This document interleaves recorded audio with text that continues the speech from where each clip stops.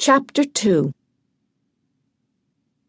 Carolyn and I said goodbye to the Vangs and walked silently toward the elevator. When their door had closed and we were out of earshot, I said, "How serious do you think this problem is?" "Serious enough that I'm willing to spend the center's money to have you investigate it. These are not fanciful people. They've experienced real danger in their lives and they don't imagine things. I think someone's trying to frighten them for some reason, and I want to put a stop to it."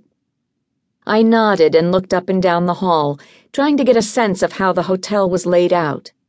At the end, where the Vangs' apartment was, the exit sign glowed over a door that presumably opened onto the stairwell where the frightening shadows lurked. At the other end, ahead of us, a window opened onto an air shaft. Through it, I could see the grimy stone wall of the building next door. 4 doors opened off the hallway on the side that fronted on Eddy Street, but only 2 on the wall opposite. The front apartments were probably 1-bedrooms or studios, while those in the rear, one of which was the Vangs', would be 2-bedrooms. The elevator was in the center of the building, midway between the 2 rear apartments. Carolyn punched the elevator button and said, "I think you should meet the manager, Mrs. Zemanek, and then look the building over." "Okay.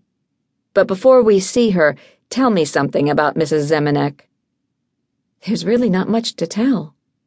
The elevator arrived, its door opening about 3 inches and stopping there. Carolyn sighed and flung it all the way open, then wrestled with the iron grill.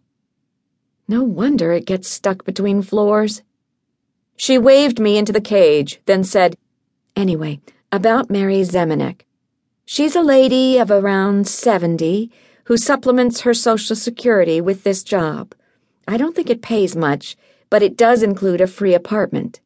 Mrs. Zemanek seems to genuinely care for most of the tenants, and she doesn't exhibit hostility toward the Vietnamese, which is something we're up against all the time in these Tenderloin hotels.